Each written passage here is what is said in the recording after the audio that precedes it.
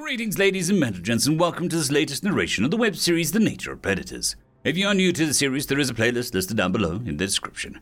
And as always, I hope that you enjoy. Chapter 139. Memory transcription subject, Slanek, Vendel Civilian. Date, standardized human time, February 13th, 2137.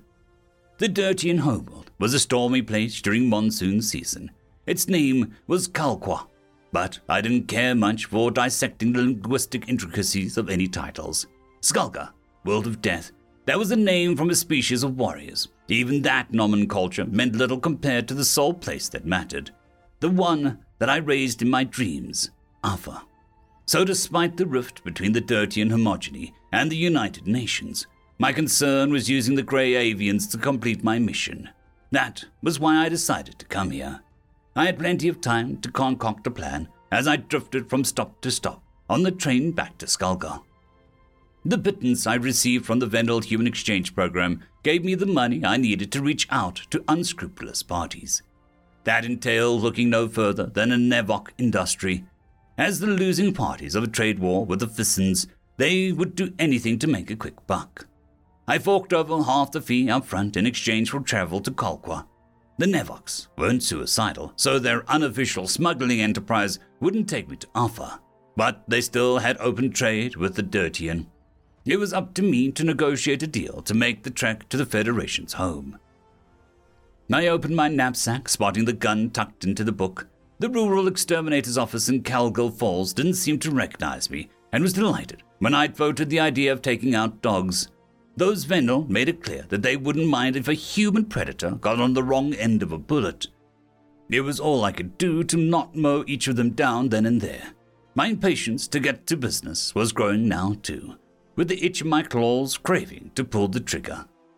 The damn Nevok have been in a holding pattern above world for hours. Something about it being too stormy to land safely on Dirtian capital Lalut. "Why can't we descend now?" I barked. "I was also a pilot. I know we can fly through choppy conditions." The Nevok flicked his ears.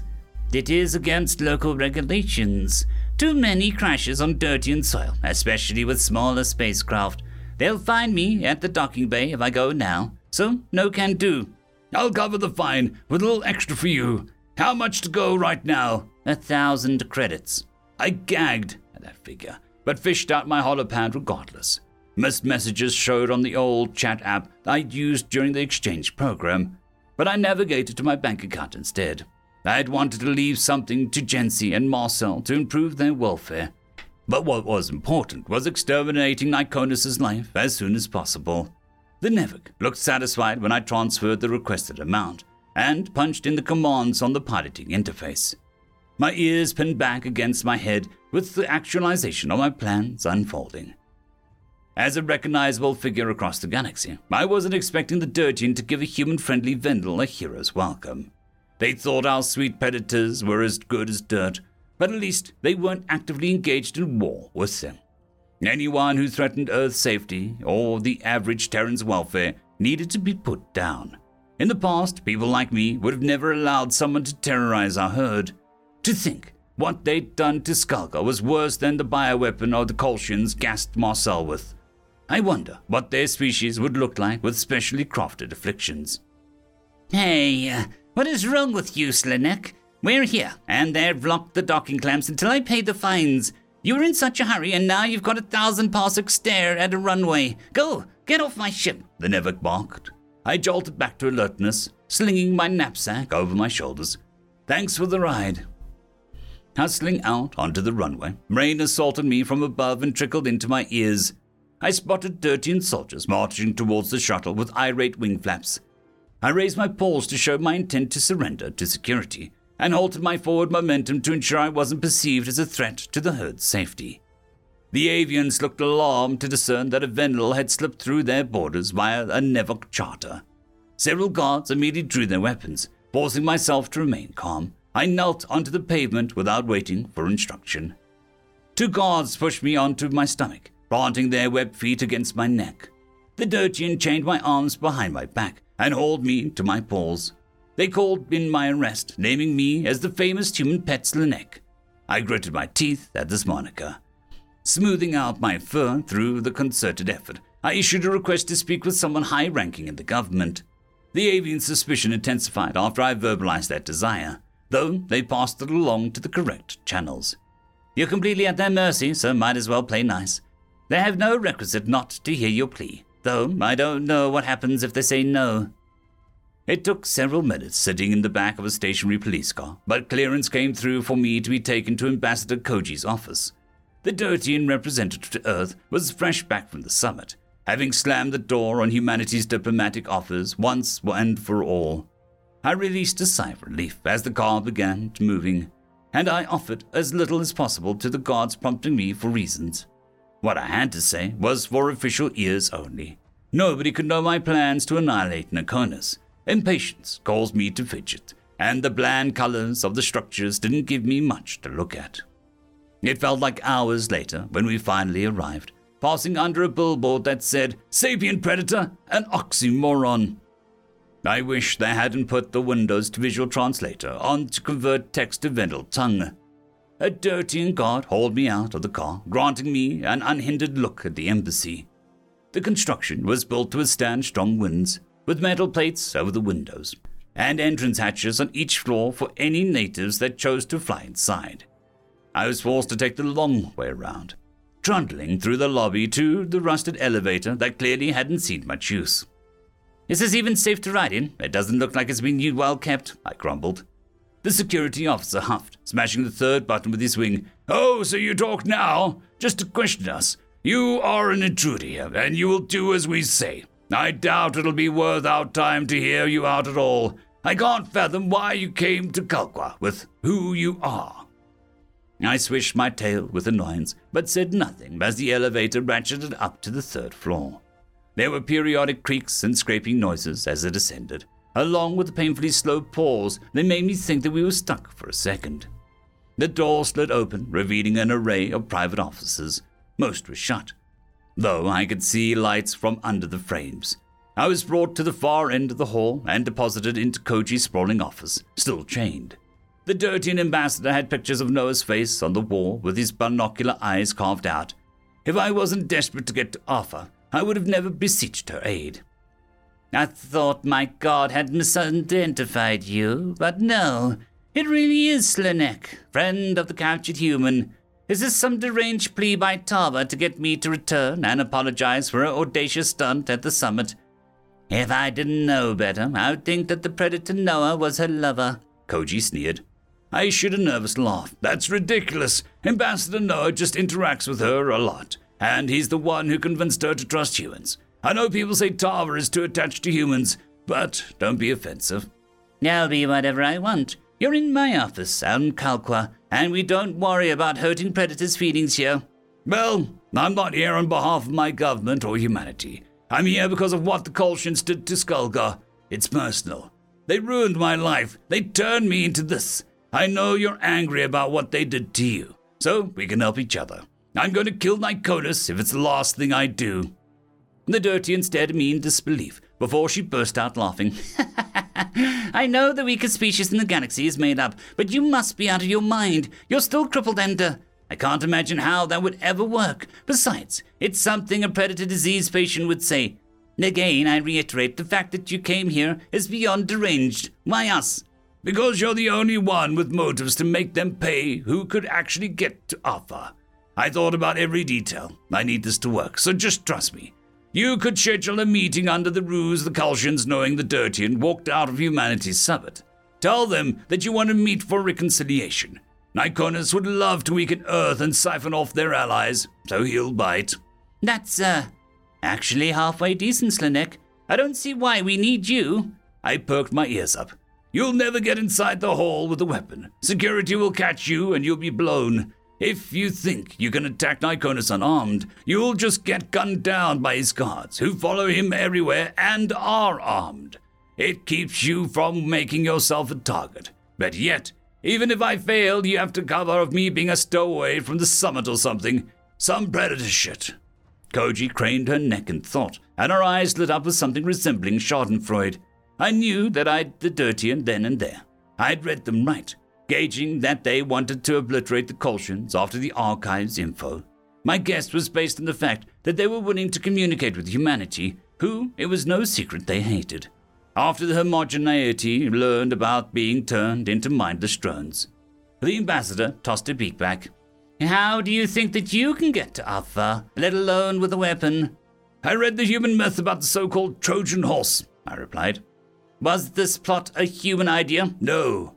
They stripped me of my military rank because of what I did in Maloo. I just drew inspiration from the predator trickery. They're best at it, you know. Oh, I know.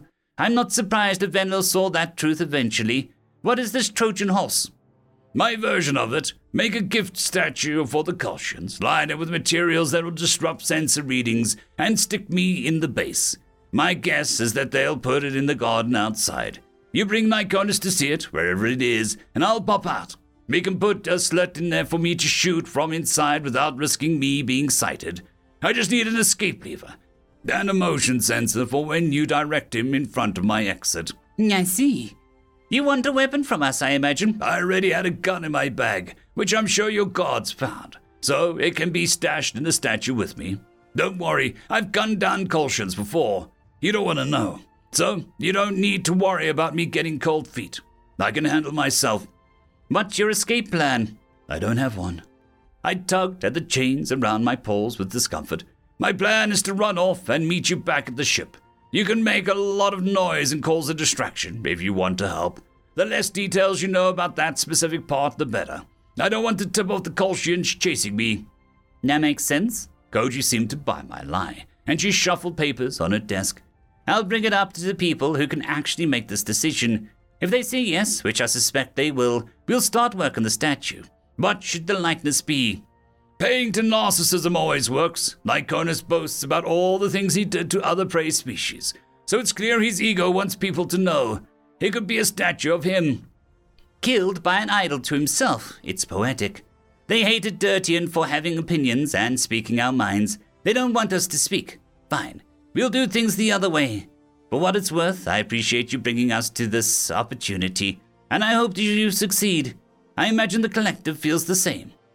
Koji summoned the guard and had me brought in and ordered him to bring me to the visitor's room on the first floor.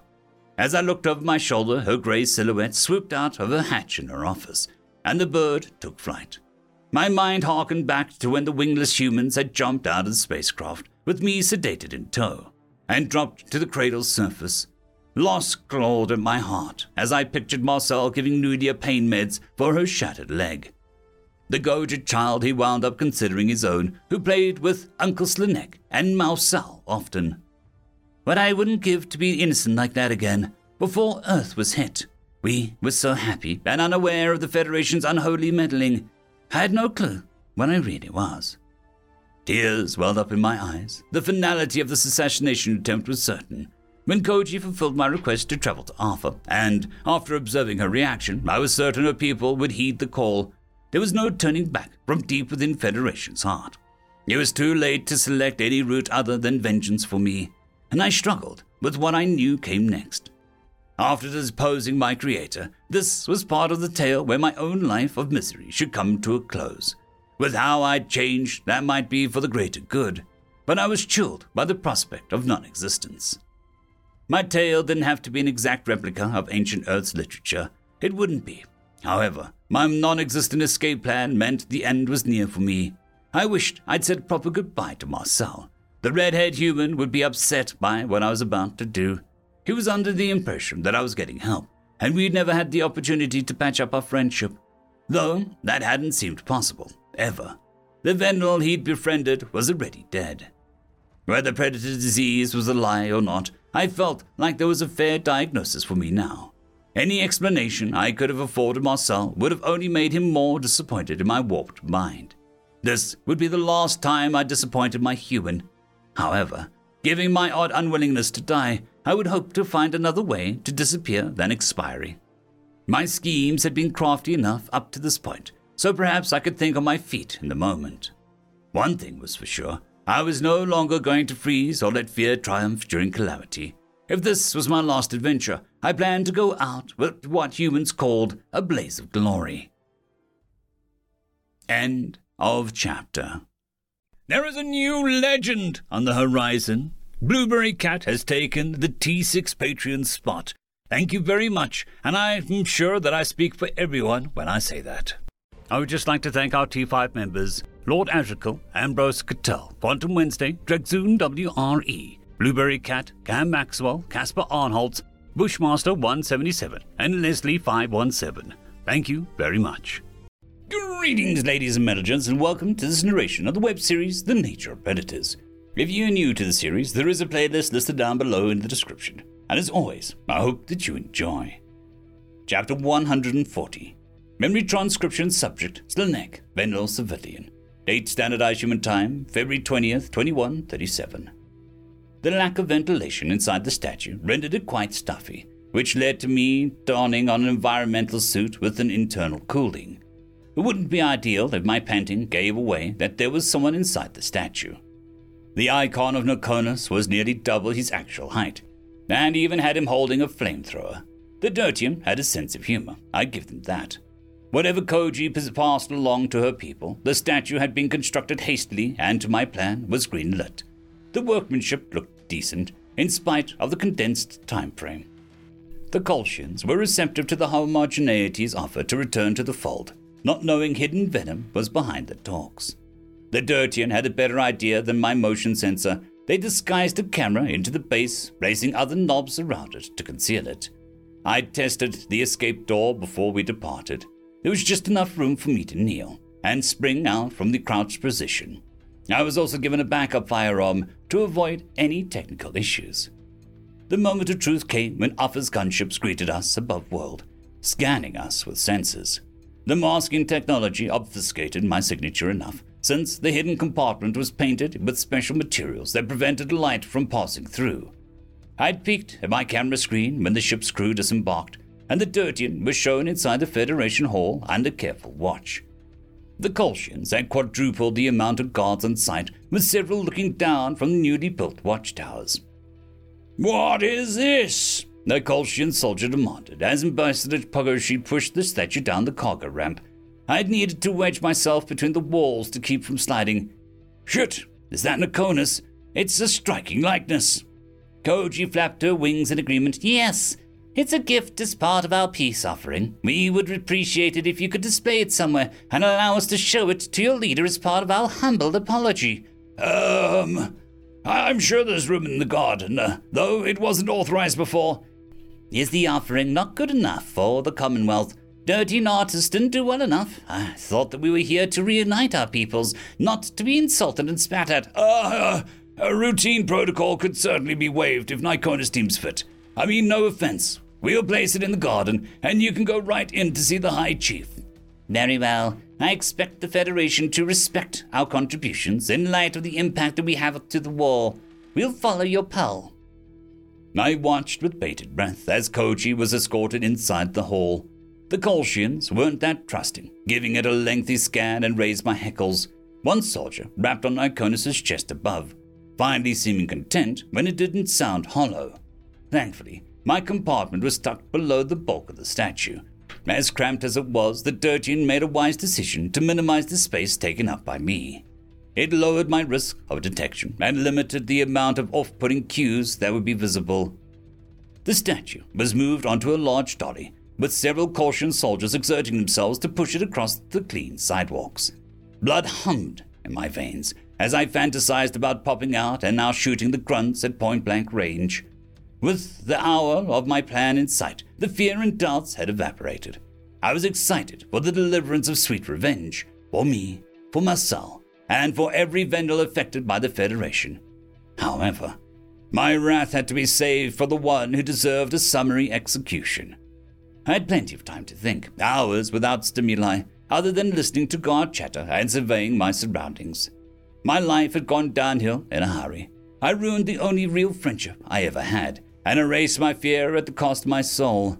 The humans and I had no idea what we were awakening, from our shaking beginnings down this path. When Nokonos fell in my claws, if I was taken with him, 2 monsters would be killed. This was the only way to be free of the Federation's tampering, once and for all. "Nokonos is the one at the helm of the war who plans to forcibly cure and use humanity. He gave the orders for Maloo and every other battle, and laughed about the centuries of torment for other races. He'll do anything for power. He is pure evil, lacking respect for nature or any other societies. This would be my final act to protect humanity and Vendelkind. I could still hear despondent words in Marcel's voice, demanding an account for what I'd done, but I had the conviction to pep myself up. The Dirtian saw the wisdom in my plan, so while Koji had called it deranged, there must be a merit to why I was doing it. The galaxy would be a better place without Nicona's drawing breath. I repeated the mantra to myself, and ruminated on how good it had felt to execute the Kolshian scientists at Maloo. Hours replaying at that moment worked me into a fervor. Where is Koji? I thought to myself. How long is that Dirtian going to dawdle inside? She was supposed to bring Niconas here. You'd think he'd want to see the stupid statue. Even fixating on my impulses wasn't enough to stave off boredom. Stuck in an uncomfortable suit in a cramped space, as I was half contemplating going on the prowl, seeking out the chief, distant chatter finally hit my ears. It had gone from daylight to eerie dusk, with a faint illumination falling on the curated choose flowers from the sinking sun. Koji and Niconas' voice floated behind me. The Dirtian ambassador to humanity was the perfect figure to renounce Earth and make amends. The duo were laughing like old buddies, seeming to mock Terrans. I doubted Koji had to fake a word she said. Was shocked to learn humans groom themselves, the Dirtian was saying. They trim those tiny patches of hair, paint their claws, and polish their canines. Predators dulling themselves up. It's hilarious. Niconas clasped his tentacles behind his back. Here, in the predator's mind, they truly think they're sapient. We know better, of course. There might be a tiny bit of credence to higher cognition in humans, but it is minimal. Flesh-eating beasts figured out germ theory, unlike the Yotl. Well, it is fortunate that those humans' monstrosities bathe, or they'd smell of blood and carcasses. Just to not smell more rancorous than they already do with that sweat. They're dripping in it. I've seen a pool under their armpits, and it's feckin' gross. We never wanted to be friends with them. Remind me why I shouldn't aim for Koji after Niconas. The way she talks about Terrans is disgusting. She's lucky that we have the same enemy. The Dirtian was positioned out of reach of Niconas, with the guards keeping the duo apart. I grimaced when the Kolshian leader stopped a hardy distance from the statue, admiring it from afar. He inspected it for several seconds before returning his focus to the avian. Curses flitted through my mind. I thought that he'd view it from every angle and be drawn in by his own towering image. It represented the power he wished to lord over others, as well as the fawning attention he craved. What do you think? Koji prodded. Niconas started to turn away from it. It is satisfactory, but I'm not sure that it'll help our image to keep this around. Are you joking? It is an expression of adoration from an independent party who regrets their time outside the Federation. It's not like you built it. Please, humor me and appreciate the craftsmanship. Come close. Look at the knobs and the base here. They're carved with a different flora from Alpha. The Dirtian trotted forward without waiting for Niconas' response, and I noticed the Kolshian leader curled his lips a bit with irritation. He trailed after the avian, offering a cursory glance at a knob to appease her. The grey avian was stationed right in front of the camera and the escape hatch. Though she was struggling to coax Niconas into position, I might have to go for suboptimal ambush. Feel the quality of the materials and the level of detail. I want you to appreciate it, Chief. Give me some interest. We don't give gifts lightly. Worried the press are going to catch you? Koji squawked. Niconas trudged up with reluctance, and the Dirtian moved out of the way so that he could take her place.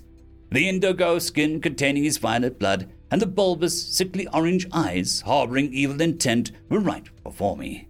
This was the time to strike. Given that Koji had been instrumental in luring the Kolshian to the spot, my anger towards her eased a bit. I ensured my paws were ready on the gun and wrapped my tail around the statue's released lever. With a single, unhesitating tug, the assassination attempt was set in motion. After dreaming about this moment for hours, all that rushed through my mind now was Skolga and Earth, my two homes. I thought about Jensi and her tears at my brother's funeral. Thanks to what I was about to do, she'd be mourning her other son's death in no time. If Marcel truly still cared for me, he would be grief-stricken too. This choice of mine was going to hurt the people I loved, yet I still had the resolve to move forward. The door slid open, and I lunged towards the Kolshian that was mere feet away. "What the?" Nikonus gasped out a few words, and alarm flashed in his eyes. Before his guards could even draw their weapons, I gotten off several trigger pulls into the center mass.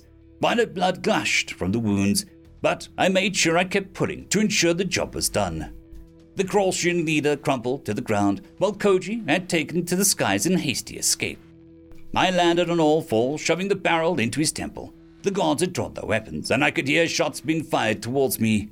Pain seared through my stomach, nearly blinding out all sensory input, but I managed to depress the trigger again.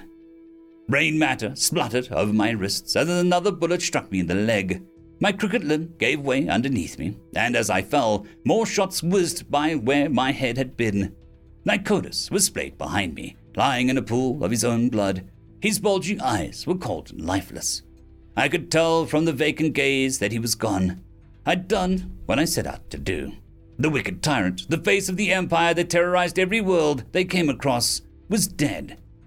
I'm okay with being executed now. My sacrifice will be worth it and bring humanity one step closer to demolishing the Federation. Still clutching my gun, I grasped in pain and on the ground. Orange blood was dripping onto the grass, matting my stomach fur with sickly fluids. I managed to raise the weapon and fire a shot at a guard.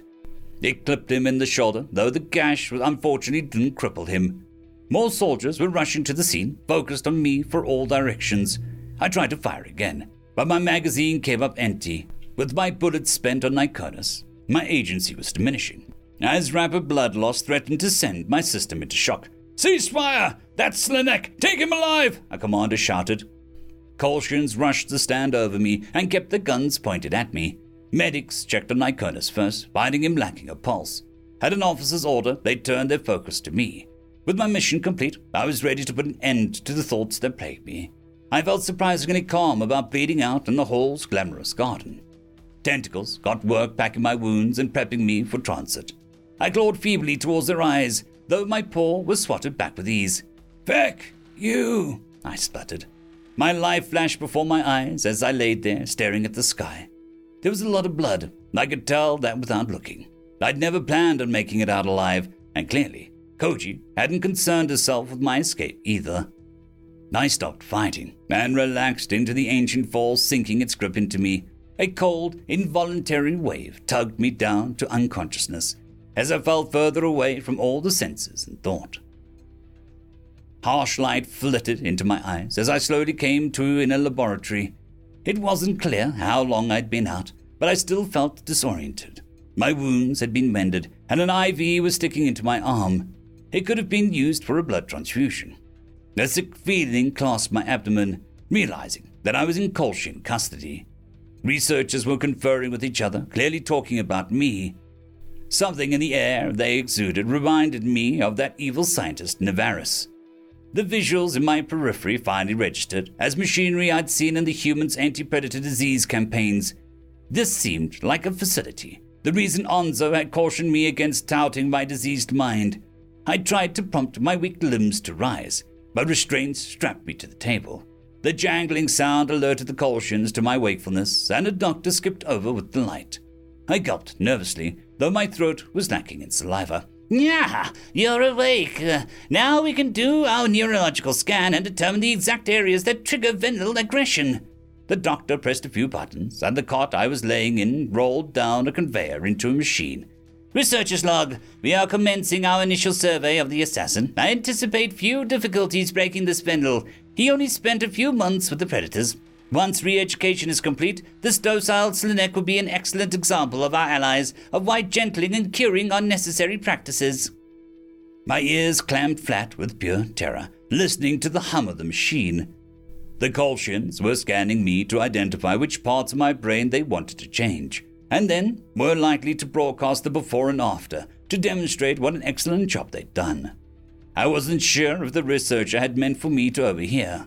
Perhaps he thought it wouldn't make a difference whether I knew his intent. What if they convinced me to detest humans and go back to being meek prey? I didn't want that. Regardless of what they did to me, I'd hold out for the memory of Marcel. I struggled against the restraints again, despite knowing it was useless. 3 monsters had me at their mercy, and given my role in Iconus's gruesome death, I imagined my treatment would be less than kind.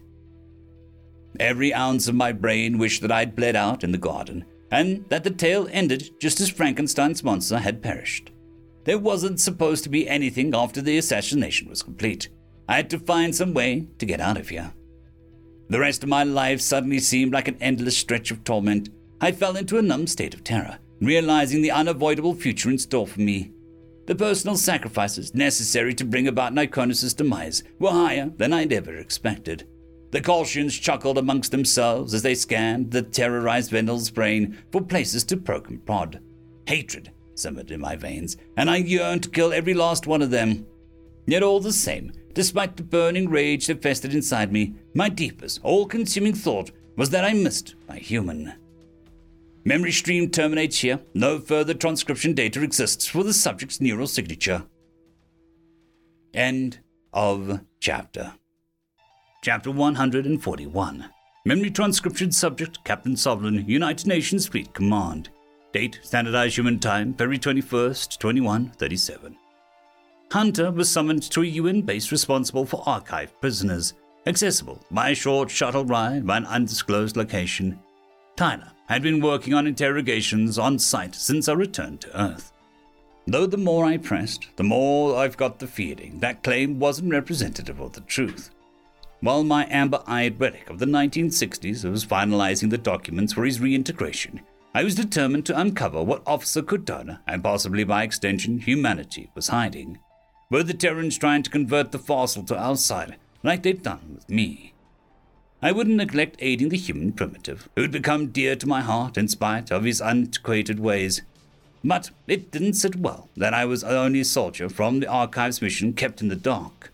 Hunter was napping against my shoulder, somehow acting harmless despite his beastly origins from lawless days. When I interacted with him, old behaviors resurfaced from when Hania, my daughter, was alive. I devoted myself to catching the human up on modern learning. It was my first real look at Earth, without any safeguards or restrictions, but we plunged into those depths together. Hunter also needed a crash course on the wider galaxy. Things that a child Hania's age would have known were new to him. However, when I passed along overviews of alien currencies and markets on a whim, I'd seen his eyes light up in the way my daughter's had first time that she saw the ocean. Despite being a rural farm boy, the Predator had an aptitude for the subject, soaking up complex ideas like a sponge. While basic science and simplistic technology confounded him, Hunter could identify trends, analyze data, as well as a high-ranking Fissin or Nevok. If he wanted to adjust to modern times, trading might be a perfect option. It's fascinating that the hyper-capitalistic races are run by their highest corporations and conglomerates, the ancient human had remarked. Ruling purely on economic benefits seems unwise. I'm a laissez-faire guy, but you need some oversight. Entities can't be trusted to police predatory behavior on their own. Of course a primitive human says that. I wanted to reply, though I kept it to myself. If savage outliers could rise to power in your time, Hunter, I'm sure they saw economic exploits as another avenue to shirk all morals. Feeling my shoulder falling asleep, I tried to slip out from under Hunter's skull without waking him. However, without my weight to support him, the Predator began to topple sideways. His binocular eyes jolted open, and he yawned a groggy confusion. Dipping my head in apologetic fashion, I tried to shake the pins and needles from my arm. It was crazy that I could see a creature that looked like this and once likely ripped prey apart with those youthful hands as my son. "It lives!" I teased, swatting him at the knee with just blunt side of my claws. The human recoiled, surprised by the contact. "I thought you went back into cryosleep for a moment." Hunter scrunched his nose. "I didn't mean to fall asleep on you, Sovlin." "Nonsense, it's fine. You were so adorable. We're almost here, so I've got to return some feelings to my arm." I'm not sure how I feel about being called adorable." "Any other species would take the affectionate remark and roll with it. If someone told me a few months ago I'd be trying to convince a downer predator that life's worth living, letting one snooze on my shoulder, do you know what I would have said? That you want the entire species to suffer, and that you'd claw my eyes out. Also, I'm not a doubter. There's just objectively nothing to live for. The future sucks." Well, it'll suck a little less every day. You gotta press on to find out that things get better. And you can't think the future sucks across the board. You got me to wake you up after all. And I'm one of the most loved figures on Earth. I'm quite aware of the opposite is true, Sovlin. I'm grateful that you stuck with me, even if you keep trying to throw away my cigarettes. The first time I saw you setting a stick on fire and putting it in your mouth, I thought that you were attempting suicide by smoke inhalation. I still do. Why would even predators do something so stupid? Tyler told you it's toxic and causes cancer. Not that I'd make a difference if it were true, but name one reason I should take Tyler's word for anything. Fair point, that Yodel, who didn't even know what aviation was as a kid, knows more than Tyler. My sons are not growing up with an aviation relevant. Because I said so. Hunter Ernest Garner. All three names. Ouch. Ouch is right. Now get up. Let's move to the cockpit before landing, huh? We should be prepared for whatever they're gonna ask you. Hunter made a point of saluting, and I waved my claws dismissively at the predator. We ambled up to the cockpit, where Tyler was paying no mind to the automated transit shuttle. My regulation. Someone who could pilot a craft was supposed to keep watch during takeoff and landing. That meant I needed to preside over the blonde officer for the descent. The plane had begun to tilt downwards, and the windshield granted a clear view of the desolate treetops surrounding a roughshod installation. You in security on the ground looked like ants from the sight. Sovlin, called your buddy primitive again, Hunter snitched immediately. I shook my head. Damn you! Doesn't count towards the jar. I stopped myself. Tyler rolled his eyes. That Yodel was studying rocket science when he was 13 and knows more about you and pretty much everything. I'd bet a kidney that he'd smoke you in an IQ test. As if. Hanzo repeats things he hears and reads. Word retention doesn't mean... Tyler's holopad buzzed in his lap, revealing an incoming call. The tall human grew serious at once, and he pressed a finger to his lips for silence. Hunter gawked at the video call, an awe-struck expression taking over his features. I wasn't sure if such exchanges existed in his century, or if they'd been in monochrome over computers the size of buildings like he'd suggested before. It might have been more difficult to resist scoffing at him had I not seen the face on the other end of the call. Marcel. The red-haired human was inconsolable, weeping through puffy eyes and red-rimmed irises. A box of tissues was just in view of the camera, with several wadded up in the desk. His posture looked utterly defeated and distraught. While his grooming was in shambles, it was clear he'd lost weight in the aftermath of the cure. Marcel wasn't quite as gaunt as when I'd held him captive, without any food, but he didn't look like a healthy predator. This certainly wasn't a put-together man who forgave me after Silas. I always feel guilty just for interacting with him. Should I stay out of the picture? No, I can't. I have to oversee the shuttle's landing. Tyler! Marcel's voice was choked with mucus, sounding ragged and shaky. Oh God! How could this happen to Slanek? I should have stopped him. Now he's gone. I don't know if he's dead or... There's nothing. Tyler narrowed his eyes. Hey, slow down. Breathe, buddy. Tell me, in plain English, what happened to Slanek? You haven't heard? Why would I know what happened to your exchange pal? The news. He shot Nikonus. The Dirtians snuck him to Alpha. The Kolshians made a video about what happened to herbivores who are around predators, but it's... Are you having a mental break? Slanek, the skittish, emotional Venlil who couldn't fight in a flight sim. I wish I'd lost it. Slanek's gone. His mum's begging me to know what happened, which I don't fucking know. And the last thing I said to him... The red-haired human returned to full-fledged sobbing and buried his face in his hands. While our shuttle touched down on a landing pad, I punched the name Slanek into my holopad.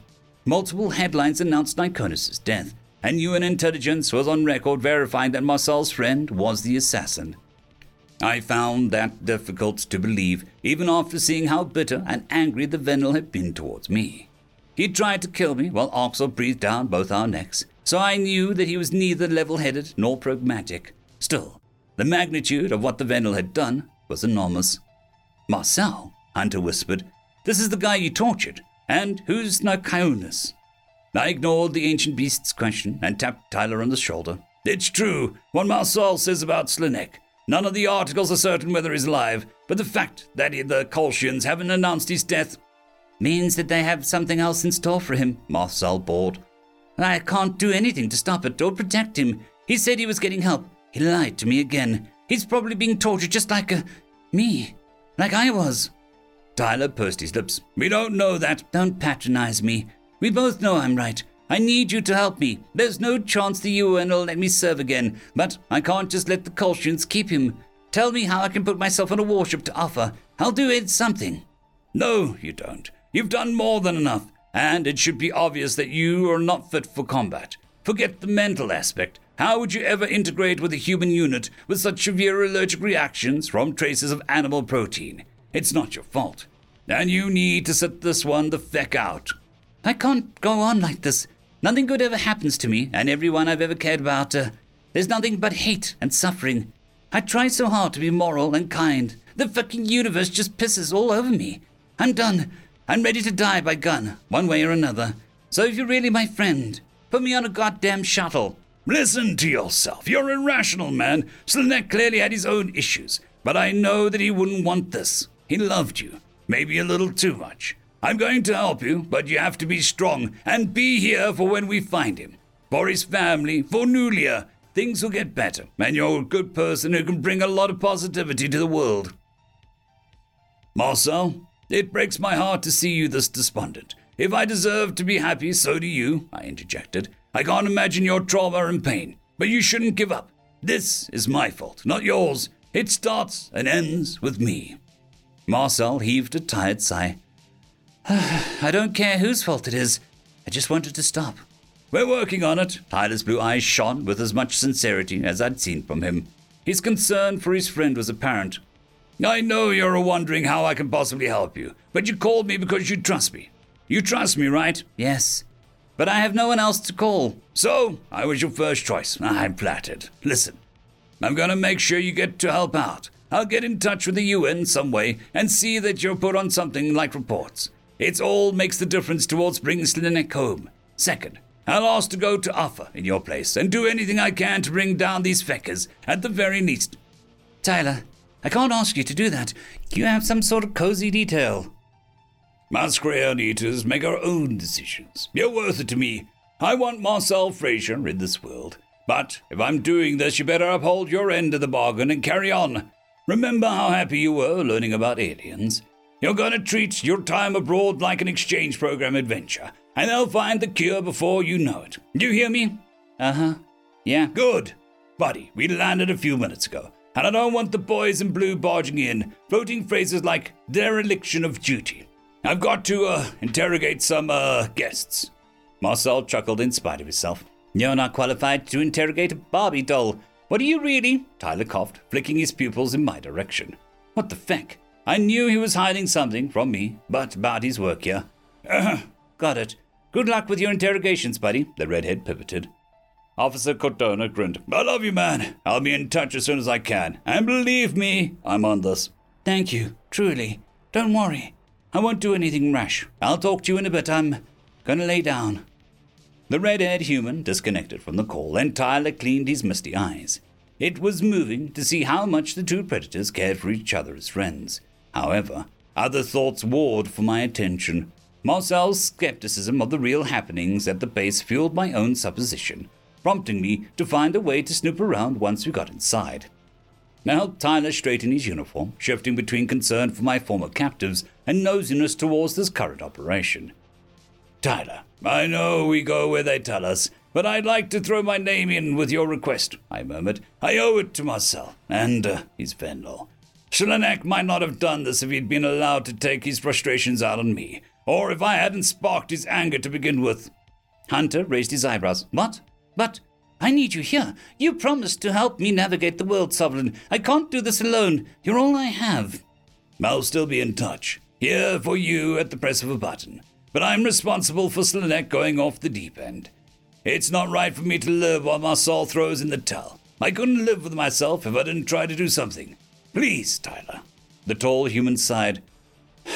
You did enough for Marcel and Silas, but I know you'll never believe that, so I'll forward your request. Nonzo will want to come with me, and it won't be a negotiation. If Sam and Collis want to join, you better find out by this afternoon. Yes, sir. That's settled then. Let me walk you and Hunter to the lobby for your Q&A, and we'll sort out the rest later. I've got to get to my post. I wrapped my arm around Hunter's torso, trying to reassure him of my commitment to his welfare. As determined as I was to motivate Marcel to persist, this reawakened predator from the archives was beginning to feel like my son. I had to ensure that they both sought continued existence. It was dubious how successful I was at deciphering Earth's ways, but I tried to set my primitive Terran up for success and fulfillment. He needed my guidance no matter how far away I was. I would deign to be in touch daily if it was possible. "Would you object to me, mentally adopting you?" I whispered to Hunter. The primitive scratched his brown hair and his scalp. "No? Good. Now, if only I could change your name. Are you sure I can't call you Ernest?" "No. That was Pa's name. I ain't my Pa, and I don't want to think about him none." Tyler escorted the two of us through the premises, down a walkway to an unassuming complex. UN guards were patrolling and posted at various entrances. Despite its remote location on their own planet, the humans had relaxed security at the space. The predators were notably paranoid of attacks, anywhere and at any place. But I thought it would be wiser to concentrate security inside with the prisoners. That was, unless the notion of the archive's inmates' misdirection, just like the fabricated interrogations. Maybe Hunter is privy to some information I'm not. He could have overheard something Tyler revealed without me present. Since this beast is my kind of son now, he's going to help me solve the puzzle. I pushed the issue with Slanek to the back of my mind, knowing that I'd already committed to do what I could. Dwelling on the Venal's crazed yet successful assassination would only provide a disservice to Hunter, and it would distract me from assessing the situation here. Why would the predators alter the facts about their activities with me when I'd proven my loyalty and discretion? I'd been willing to do everything the United Nations asked, without question or hesitation. It was ridiculous that these primates would keep me out of the loop now. "Here we are." Tyler ushered us into the lobby and spoke a few words to the receptionist. He turned back to us with a taut smile, scanning his card to unlock the secured door. "You'll do great, Hunter. I'll be here to take you both home. Ramen tonight." "Again?" Hunter groaned. "Blame Sovlin and his stupid meat allergies. If you don't like it, cook for yourselves." The blonde human vanished down the corridor, and the receptionist informed us that UN personnel would be with us shortly. I waited several seconds to ensure Tyler was gone and scoped out the area. The key card was visible on the desk, which was likely able to unlock the sealed door. However, there was no way for me to snatch it, since it was in the direct line of her binocular vision. I nudged Hunter, whispering in his ear, "Distractor, make him a scene." "Why?" he hissed. "Because Tyler's not a good liar, and I'm tired of pretending he is. Do it." "Yes, Dad." The brown-haired human stuck his tongue out at me before sauntering up to the desk in exaggerated fashion. He tried to peek at the computer display, but she turned it away from him. Hunter made a pouting face before removing his shoe from his foot. I gasped when he chucked it over her head. The poor stranger seemed shocked as well. She rose quickly, approaching the ancient human to subdue him. I slunk around the corners of her vision and swiped the card as she shouted at the primitive to calm down. Jackpot. I unlocked the sealed door only to find two human guards standing a few paces inside. Gulping, I tried to think quickly, acting like I belonged here would be easier than shoving my way through. Blind to where I needed to go. My posture straightened with false confidence, and I prayed that my remaining spines wouldn't bristle when they reveal my nerves. "I have an urgent message for Officer Tyler Cordona. Captain Monahan asked that I pass it along for his eyes only," I said, trying not to waver under the scrutinized binocular eyes. "You can verify with her if you want to waste everyone's time and land yourself on a Starship Captain shit list. Either way, I must speak with Officer Cordona at once." The guards, both young soldiers who seemed inexperienced, shared a glance before one beckoned me to follow them. The threat of being rebuked by a superior officer was menacing, and to their eyes, it was unlikely I'd access the facility at all without proper clearance. If I tried anything or was found out to be lying, they could always restrain me. I followed the humans down a short hallway, retreading the ground Tyler had walked on.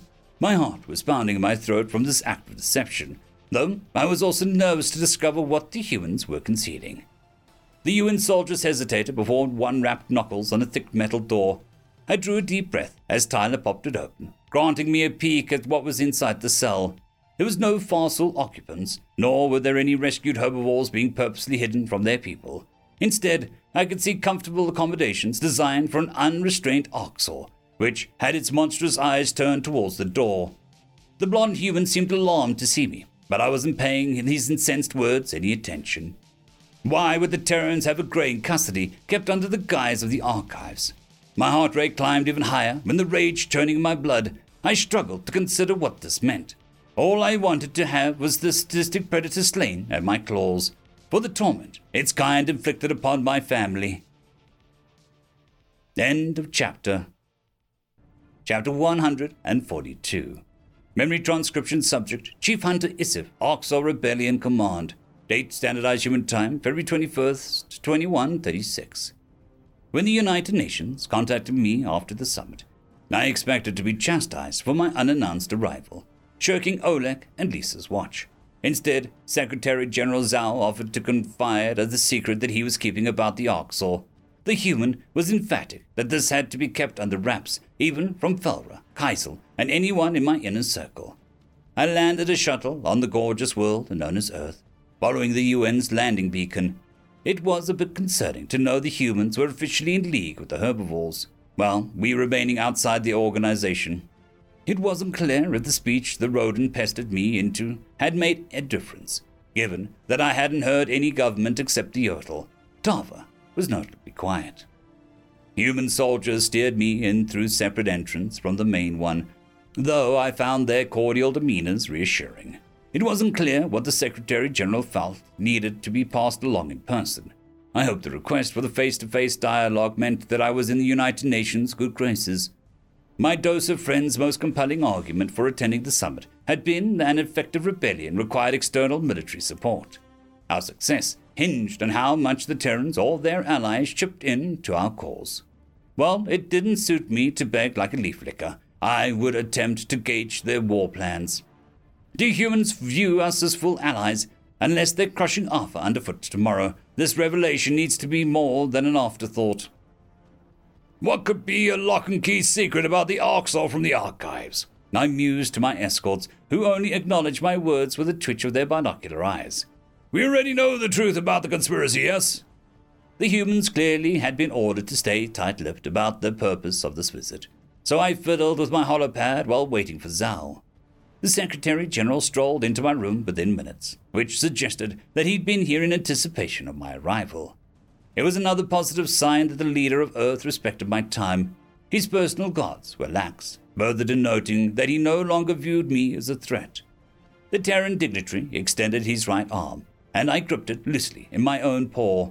A slight smile crossed his face before he seated himself across from me. I am not here to put you through the ringer, since the Dirtian were no major loss. If I'm being honest, there were lots of groans amongst the diplomatic staff when we heard that they were coming, Zhao chuckled. But frankly, Isif, it wasn't a smart move on your part. You know how delicate it is, just for us to appease the herbivores. Belra seems to have a negative impact on your decision-making, while also failing to maintain decorum, and making you appear weak to your kin. She's been good for you, personally, but she's a negative influence on your judgment. She needs to go home. I flared my nostrils with indignation. I am not going to ship my best friend back to Maloo, gift wrap for the Kolshian occupiers. It was your people's idea to guilt me into rescuing her. General Jones miscalculated, in my humble opinion. Her intent was for you to tilt the scales at Maloo, not to grab one doser and bolt. You're a great strategist, and you did need a push, but you've become distracted.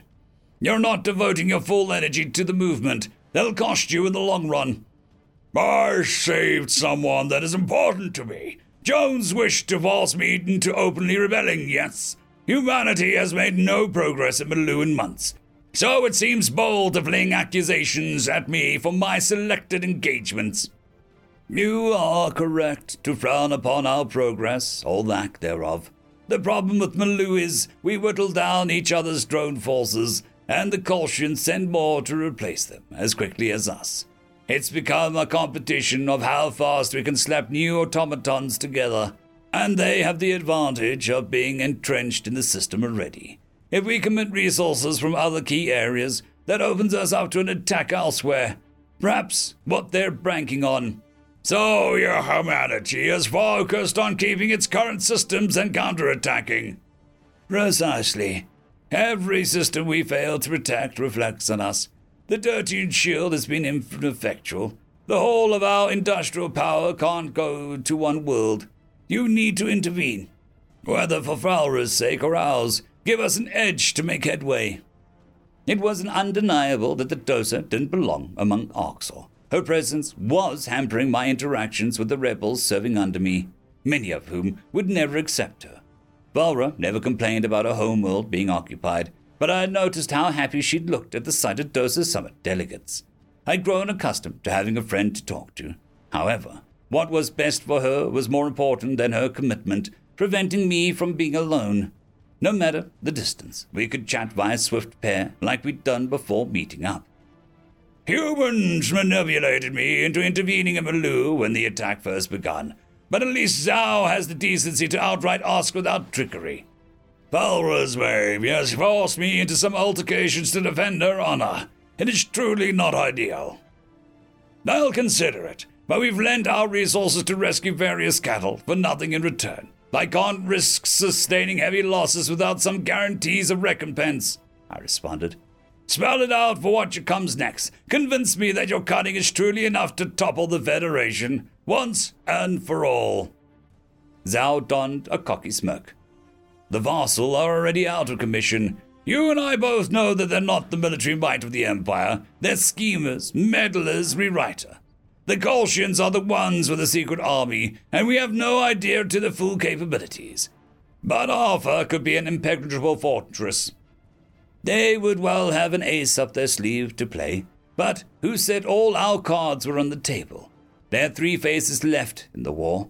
The first is defense. Should the tables turn at Maloo, I imagine the Kolshians are biding their time to hit human territory. We know they want to cure us, so I'd find the use of biological weapons against a civilian populace likely. Have you made any progress towards undoing this cure? It would be of use to the Arxor, as this disease would be lethal against us. Even with emergency use protocols, I can't see us having a genetic reversal inside of a year, especially with the life or death issues on our plate. We've been looking into this since learning about the omnivore manipulation from Iconus, but knowing which human genes were targeted by the retrovirus, via a before and after, is insightful. It should accelerate our research progress a little. At least your kind can survive on vegetation, yes? I should hope that your other 2 war phases aren't so dreadfully passive. It inspires minimal confidence. No, Issav, we're not content to sit back. The second phase is preventing the Kolshian allies from joining the fray, since it is unfeasible to clash with hundreds of species. We keep them out of it, hitting any targets we can, and make it a fair fight. The third part then, of course, is an all-out assault on Alpha, and we take it inch by inch. We storm the planetary defense systems of their satellites, like the landing at Normandy. Humanity must execute each of these phases simultaneously and to perfection. You can't be everywhere all at once, but we can make them think we are. Realization struck me like a kick in the teeth. That was the strategy humans wanted my rebellion to employ against the Dominion. It was an arduous illusion to pull off, but the psychological effects couldn't be understated. Leaving the enemy looking over their shoulder, expecting an ambush at each turn, was a classic strategy of the Arxor. Could the Terrans rattle the herbivores further than we had with a more convincing rendition? I was intrigued to know how Zhao hoped to accomplish that, and whether I could replicate those strategies against Gizno. We've discussed the state of military affairs long enough. I'm sold that the humans are planning an attempt to stamp out the last of the Feds in one grand push. Even the tireless Terrans can't keep up the pace of activity forever, can they? I'll draft a plan to retake Maloo, but again, I expect some collaboration and aid, I decided. Now, I thought you summoned me here to impart something that you found at the archives, or was that a false pretense? Secretary General Zhao pursed his lips. I decided to tell you the truth, because I trust you and see you as an important ally. At the archives, we discovered a handful of Arxor kept in cryosleep, presumably preserved from long ago, in case the fossil ever took another go at curing you. What? That's incredible! I would love for these Arxor to join me. That's part of why I hesitated to tell you. You see, after learning about what the Arxor once were, many of them have become despondent. I feel like we're treading the same paths as the fossil, too, telling your people that aliens kidnapped them, but not us, except it's true in this case. I don't follow. Knowing my own sadness to what we've lost as a culture, I do not see why humanity's role or their reaction to the present status quo would matter. Isif. Earth is providing asylum to vocal critics of betterment, several of whom oppose the very ideology in their day, would destroy what's left of our outward neutrality with the Dominion. If word got out through your people, or we accepted the scattered pleas from this lot to join the UN forces, it would be problematic. Regardless, I'm not sure they want to sign on your rebellion. They're leery, even of you, learning about the cruel practices in your history. Disappointment fogged my mind. Ah, I see. My own people think I'm a monster. You don't want me to get the wrong idea about their allegiance or spread word about what Oxal used to be. I felt that it would be wrong to deprive you of the opportunity to speak with the ancients. I know that you want to restore your society to what it once was, and that mandates full knowledge of the changes that have transpired. If humanity has assessed that these people wish for nothing to do with me, I respect that conclusion. After the ridicule at the summit, I do not need to speak to anyone who does not wish to speak to me. Relax. I've selected one of the Oxor who's taken the news in stride, and hasn't had a depressive episode. Her name is Viceth. She was open to speaking with you, if only to find out how you could do such things. Why would I wish to defend my entire life, Zal? It is not as if I don't already know the full scope of my crimes. You want a reason to go through the trouble. One word, morality. Call it a foolish notion, but heeding moral principles is what gives you integrity. Without ethics, your movement is one bad actor away from returning the true Batman suppression. Viceth could show you what the Oxal stood for. I lashed my tail in frustration. When word of the archives confirmed empathy was prevalent in our past, I yearned to see it in action. After years of repressing my own defective leanings, it was difficult to understand how personal experiences and interactions worked. Furthermore, I found myself defaulting to cruelty as a disciplinary crux that kept my subordinates in line. As much as I aspired to emulate those ideals of the past, I was at a loss for how to achieve that. Viceth could give me pointers on the proper bounds of morality. Maybe we could become more like humanity through this conversation Zal was facilitating. It's worth hearing what Viceth has to say. Very well. I leveled the human with a piercing stare, which he matched with his own brown eyes.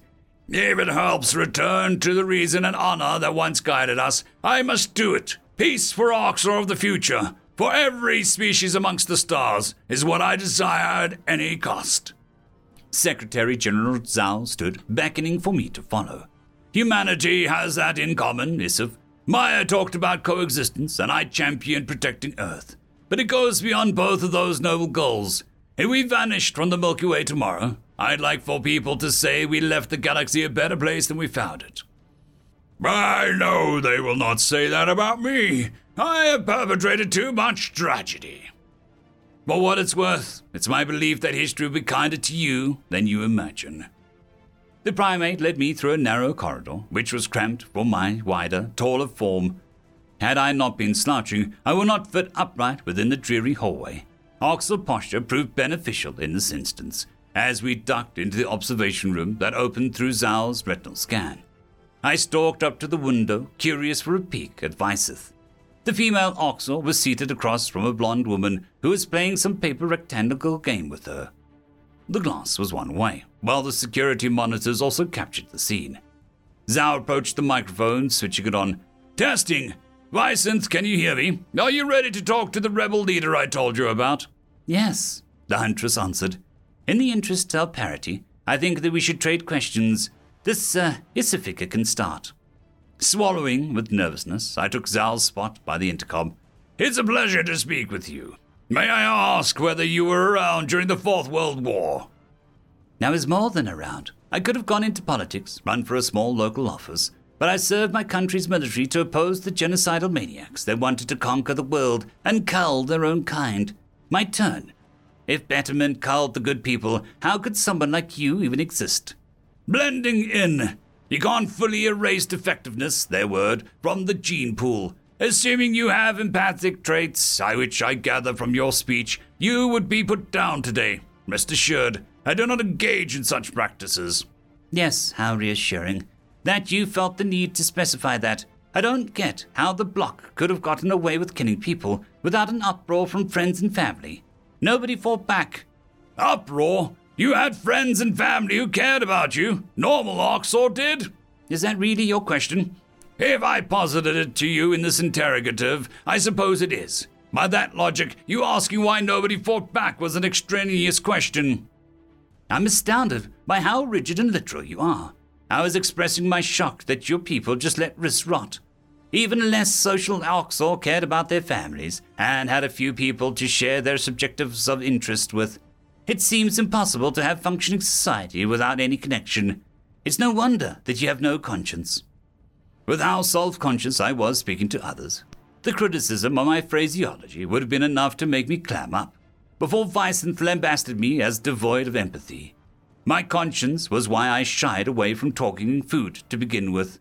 Despite my efforts to oppose betterment, this huntress viewed me as an unfettered hostility. It was difficult enough the rest of the galaxy saw us as irredeemable monsters. To hear such rhetoric from my own kind needled shame deep within me. Secretary General Zhao knitted his brows with concern and seemed to weigh terminating the exchange. I was surprised when the human placed an oily palm on my shoulder, a quiet gesture of support. Viceth's verbal attacks drew disappointment from Earth's leader, who'd hoped that she would serve as a moral lighthouse to guide me through murky waters. I stepped away from the microphone to deliberate a better angle to approach the investigation. The human dignitary started back down the corridor, sighing heavily. A knock sounded from within Vicent's room, coming from a separate entrance to her chamber. The blonde Terran accompanying the Oxor leapt to his feet with a baffled expression and propped the door open. My deflated demeanor was replaced by curiosity, prompting me to squint. The face on the other side of the threshold was a Gojid belonging to an individual the humans clearly weren't expecting. The primates displayed concern at the newcomer's arrival. If my fellow predators were worried, that could mean the herbivore was a threat to Viceth's welfare. I gazed upon the hate-filled eyes of the Gojid and waited to see what his next move would be. It was clear the humans didn't think the spiky visitor had come with peaceful intentions. End of chapter. Memory transcription subject, Captain Sovereign, United Nations Fleet Command. Date, Standardized Human Time, February 21st, 2137. Tyler attempted to slam the door in my face, but I drove my shoulder into it with force that could only stem from passion. The memories of stabbing my claws into an Oxor's neck on Sinus while trying to save Marcel were fresh. Everything that had gone wrong in my life started and ended with Grays. The reason I tortured the kind-hearted human was because I equated Earth's sapient predators with these child-eating reptilian abominations. My daughter's screams as she was eaten alive echoed in my ears. An uncontrollable hatred blacked out any judgment. "What the fuck are you doing here? You're only authorized to accompany Hunter," Tyler exclaimed. The blonde human made a move to intercept me, but I ducked under his grasp. The Oxor at the table hadn't reacted to defend itself, and it looked more alarmed than ferocious. I could see Terran playing cards on the table in front of it. How could Tyler, my friend, have been indulging in a game with these savages? The two primates who were duped into bringing me here drew their weapons, though Officer Cordova urged them to stand down. Just as I came within striking distance of the Grey, shadows flashed in my periphery. A massive, scarred Oxor tackled me away from the one at the table, a growl rumbling in his throat. It had a clear opportunity for a death blow, but it had purposely not driven its claws into my flesh. Rather than pinning me with its superior weight, it released its grip and gestured for me to stand. The beast's body tilted forwards, arms raised in a fighting stance. It baffled me why it hadn't used its fangs to draw my blood. Was it toying with the prey that wandered into its den? "Stand down, humans," the Oxor barked. "I can handle myself. Captain Sovlin, we have not met before, yes? I'm the one you want, not Viceth. She was born long before any war or atrocities happened."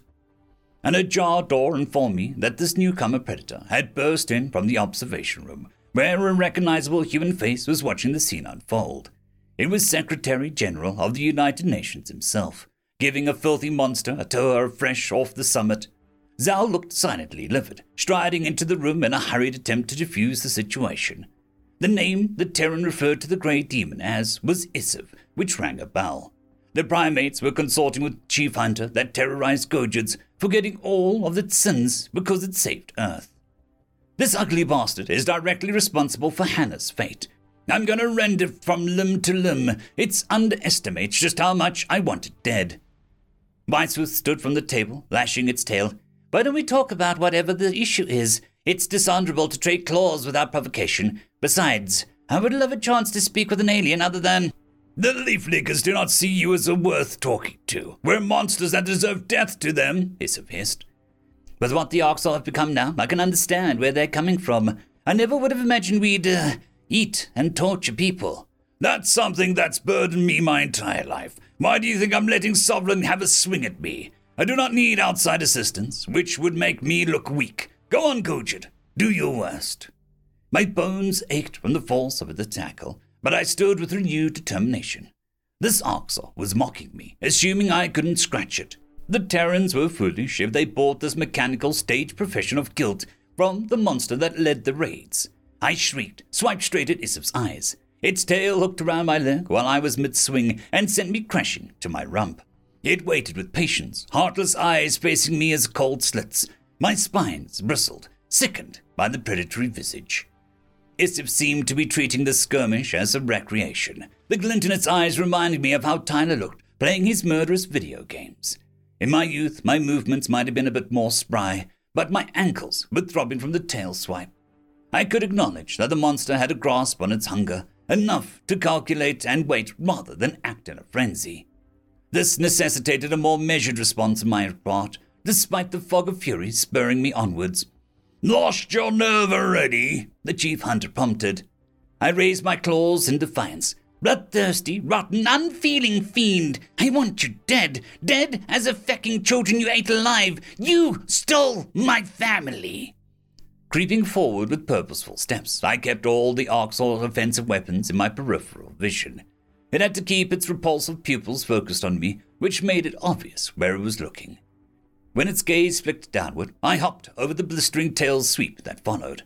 The grey balanced itself, swinging an arm at my head. I landed just in time to duck and pop back up and swipe its snout.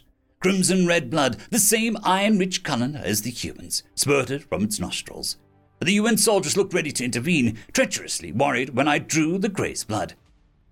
Stop attacking Isiv at once! That's an order, Sovereign! Zal growled, his own brown eyes narrowed in predatory fashion. I darted out of Isiv's range, daring him to come to me. Feck you! The greys are animals! Existential threats! This is why you weren't supposed to know any of this, Tyler shouted. You can't control yourself or be trusted with any info involving the Arxal. The Federation started all of this. We can prove they weren't always like this. I don't care. You have never understood how they deserve to writhe. Their words, their past, they're supposed to change of heart. It doesn't matter. It doesn't fecking matter. Isiv bared its savage fangs, instruments of death which evolved for the sole purpose of dissecting sinew and crunching bone. The monster pounced towards me, jaw was wide open. The terror of being eaten made me slow to react. Disgusted by the carnivore's gaping maw, revealing the accrual of filthy drool. Its teeth were impossibly sharp, digging into my throat with painful force. The grey was applying the maximum pressure it could without puncturing my vulnerable flesh. It relaxed its grip for a moment, long enough to throw me into a pin on the ground. Its fangs were then back in my throat, bringing my prey instincts to full-fledged panic. The loss of my control poured into not flaying, which would risk Isiv piercing my neck. The chemical surge was blinding hysteria. Sensory input was nauseating, with the reeking predator grasping me within its fangs like a meal. I didn't want to die, the way my daughter had, dissected in a slow fashion to savor the cruelty.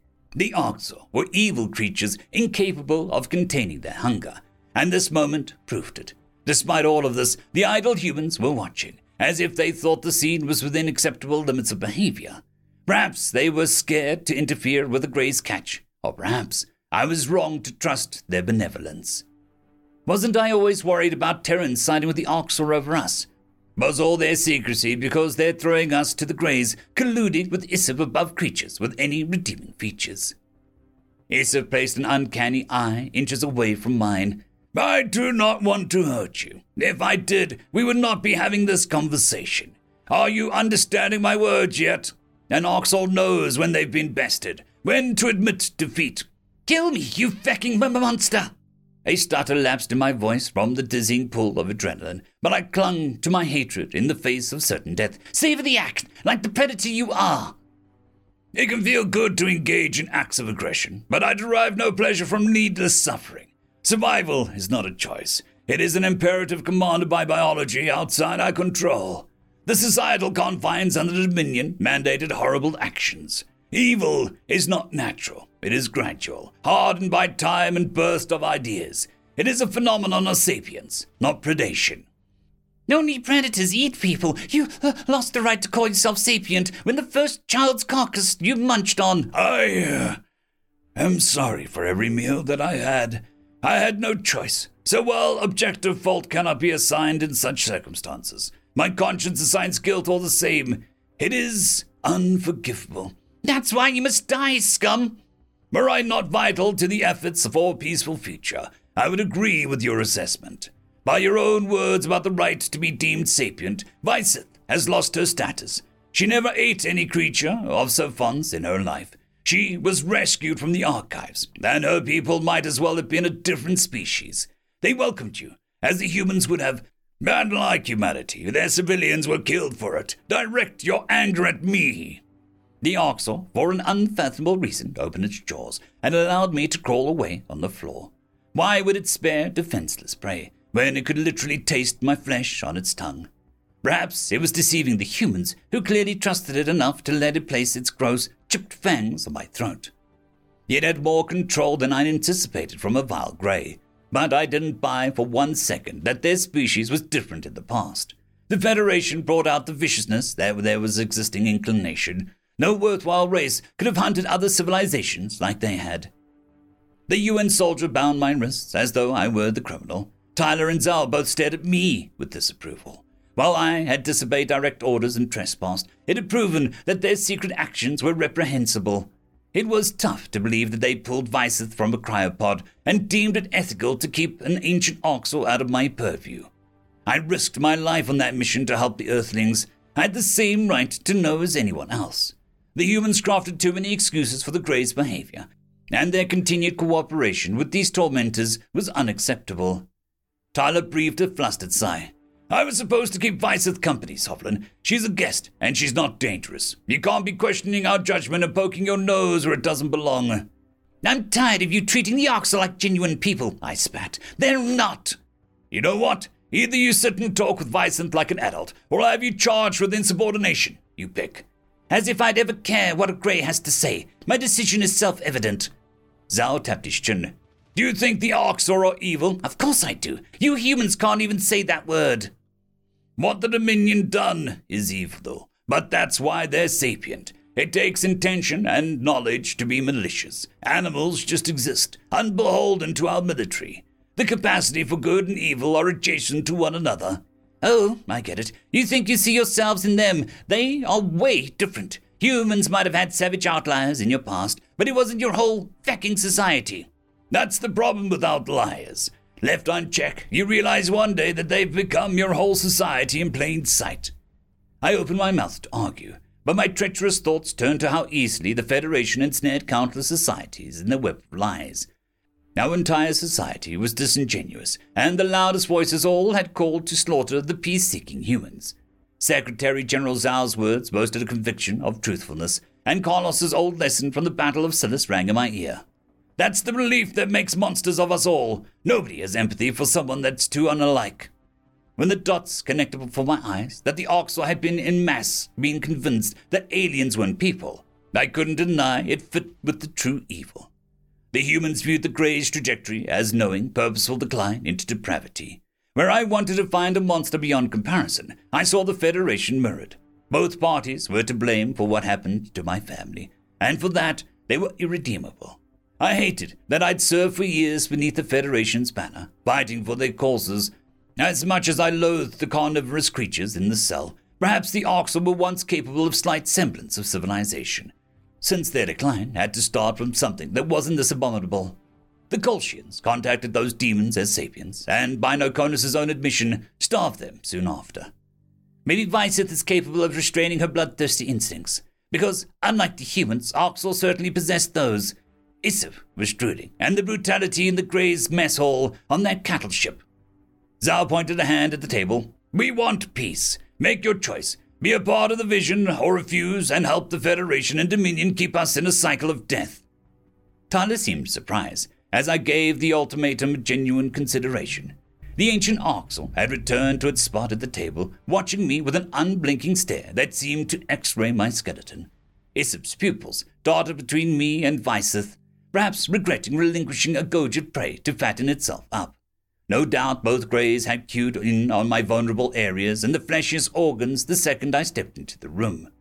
There was no depth of emotion when I peered into those terrible eyes, unlike when I gazed into our cells from my jail cell. The Oxel were soulless predators incapable of kindness. Their exteriors had zero cues that didn't scream cold-blooded killing machine. Still, as suicidal as it seemed on an instinctual level, the debt I owed the UN compelled me to comply with Zal's urgings. My feet shuffled towards the table hesitantly, feeling instinctive disgust and apprehension swell within my chest. Every neuron summoned the impulse to run away from the ravenous beast, who I couldn't hope to best in my arms still chained. Visith drummed her claws on the table. Your visit was most insightful, Isif. I'd like to speak to Solid alone, and not while being watched by some zoo exhibit. I do not know the zoo word. Is that a term in the human lexicon? Isif asked. No, it's Morvum, like all my other words. Since your language has been dead for many centuries, my knowledge is negligible. I must research the zoo concept. Perhaps my human friends can aid me. I'll leave you to be, Visith. The chief hunter departed from the observation door it came from with Zal, while the ancient Oxel looked mistrustfully to the modern predator that had schooled me. Then again, I supposed I was being foolish to assign any emotion to a Grey's countenance. However, it was an undeniable fact that Visith waited for Isif to be out of earshot to address me directly. The carnivore gestured for Tyler to retake his seat and attended to the playing cards that it had abandoned. The blonde human watched me with disbelieving eyes, relaxing his posture for the first time since I barged in. I can't begin to express my shock, waking up to find the genocidal Northwest Block 1, and that the galaxy sees my entire race as people-eating monsters, Visith hissed. We were fascinated by the idea of aliens. I guess Batman has bred out all the curiosity too. Your behavior is unhinged, Sovereign, but I agree that these Oxel are beyond saving. They are no longer recognizable, no longer people. I recoiled at how smooth and reproachable the Grey's speech was. How could your society ever have meaningful differences from today? For starters, we cared about each other. Social and non-social Oxel managed different roles in society, being on opposite ends of the spectrum, but we respected the contributions of both types. At least in my nation. The Northwest Bloc wanted to destroy the Morvum Charter, though, and we feared a war would kill us all. That might have been better than losing to those megalomaniacs. I'm so unspeakably horrified by everything the humans say that we've done since then. Why would you care? Because they made thinking people cattle and wiped out entire societies. So many needless deaths, whole generations born into war, and no freedom of expression. Betterment has become so comically villainous with the titles and hunting obsessions that it's not even funny. They didn't use those titles back in your day. No, your savageness, Tyler commented. They would have been a mockery if they did. What's admirable about not landing a clean kill, choosing cruelty over honor? Anyway, I got abducted by the Fossil on a mission to Caesium, a neutral state of the bloc invaded in their quest for power. I was enlisted as a soldier against those bastards, and I wanted to stop them from hurting innocent civilians, not watch them carry out atrocities in the stars. I struggled to meet the beast's eyes. Oxel hunters ate my daughter alive. I offer my sincerest condolences. It must have been a wretched thing to go through. I'll have you know that I would never do anything like that. The Oxer I knew would never commit such vile murders, because it is unthinkable. It must baffle you that we could ever be anything else after witnessing such a graphic and personal atrocity. This is a nightmare of epic proportions to me too. Imagine how you would feel finding your own species in such a diabolical state centuries later. Even with the Gravity Register, the content of the beast's words seemed more like a human speech pattern than that of the terrorizing predator. It was worlds apart from Koth or even Issav. I would have never imagined that an Arxor could put such an eloquent, civilized sentences together. Deciding to humor the carnivore, I engaged in a thought exercise. If Gojits went to hunt the races in the Federation in a gruesome fashion, I would feel like 10 times greater of a monster than when we were revealed to be omnivores. What could be more appalling than seeing your species reduced to mindless, hated savages, with its worst members from your time in charge? I couldn't bear to see the Gojits committing such heinous acts. I shared a glance with Tyler and picked up the flash of agreement in his eyes. The human had wanted me to empathize with the Arx's plight. I'd mourn what my species used to be, Viseth. I imagine that's what you're doing. The predator lowered her reptilian eyes. Yes, I suppose I am. Against all odds, I'd survived one Arx's jaws and was engaged in decent conversation with another. A part of me wondered if things could have been different had savagery not overtaken their entire society. Could carnivores have conducted themselves like any other species? The humans had seen something more than malicious monsters from the onset, and with Viseth smashing down on my preconceptions, it was tough to claim the primates didn't have a case. For the first time in my life, I spotted a tinge of sapience in the galaxy's original predators. End of chapter. There is a new legend on the horizon. Blueberry Cat has taken the T6 Patreon spot. Thank you very much, and I'm sure that I speak for everyone when I say that. I would just like to thank our T5 members, Lord Azrakal, Ambrose Cattell, Quantum Wednesday, Drexoon WRE, Blueberry Cat, Cam Maxwell, Casper Arnholtz, Bushmaster 177, and Leslie 517. Thank you very much.